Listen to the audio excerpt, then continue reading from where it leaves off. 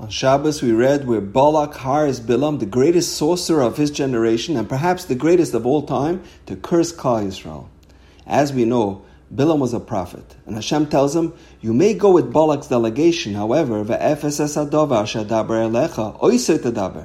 you may not say anything except what I tell you to say. And when Bilam takes a look at Klal Yisrael, he exclaimed, Yaakov.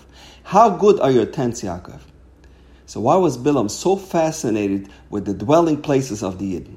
So Rashi, quoting a Gemara Masechtas Bava Basra, explains, Al Shirah Pescheim, because he saw their entrances, She'ena Mechavanan Zeh Mul Zeh. The openings of their tents were not facing each other. Their windows were not aligned. And that's why he said, Ma Toivu, how beautiful this is. But what about misaligned windows and doors, impressed Bilam? So Reb Nosson, the esteemed student of Reb Nachman of Breslov, says something really profound. He says, everybody has their unique path to Avodas Hashem, their unique approach and how they connect to the Borei Olam. Says Reb Nosson, this is what the Pasuk is teaching us. Ma toivu ahalecha. When is it ma toivu? When is it good and noble? She'einan mechavanan zeh mul zeh. When we are not exactly aligned, when Jews are not similar, when we are diverse, and we can still live in peace and harmony with each other. We can still accept and respect each other despite our differences. Then it is ma toivu alecha Yaakov. As we realize that even though we have different paths, we all have a common goal of serving our Creator. And that is why Bilam was so awed by Klal Yisrael. There's a fascinating Gemara in Masechtas Sanhedrin. The Gemara asks, Mipnei ma nivra adam yichidi. When Hashem created the world during the Sheish Zemei Bereishis, all the other species were born in pairs. So why was Adam Arishon born alone? Adam had to wait a while for Chava to be born. Parenthetically, perhaps this was a harbinger for all generations that a man will always have to wait for his wife. Says the Medrash, you know why man was born alone? Lahagit gedilasa shel HaKadosh Baruch Hu. It is to demonstrate the greatness of HaKadosh Baruch Hu. When a human being creates a mold for coins, then all of the coins are exactly alike.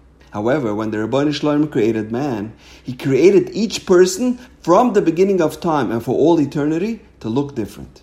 Each person looks unique.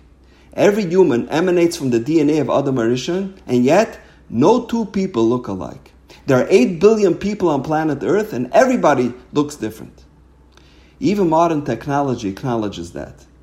If you look at your phone, it will recognize only you. It will unlock your password and reveal sensitive information only to you, because it knows there's no other person in the world that looks exactly like you. Every person has a different voice. You can call the bank, they have voice recognition. They can verify you based on your voice. Why?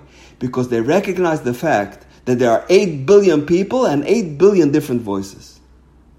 Throughout generations, hundreds of billions of people inhabited planet Earth, and they all look differently, and they all sounded differently. You can put on a shir from a Rav that passed away 50 years ago, and immediately you recognize his distinct voice. You can look at a picture of a person that lived 100 years ago. You can look at a drawing of the Chafetz Chaim and immediately recognize his unique face. Even identical twins are somewhat distinct. Why is that?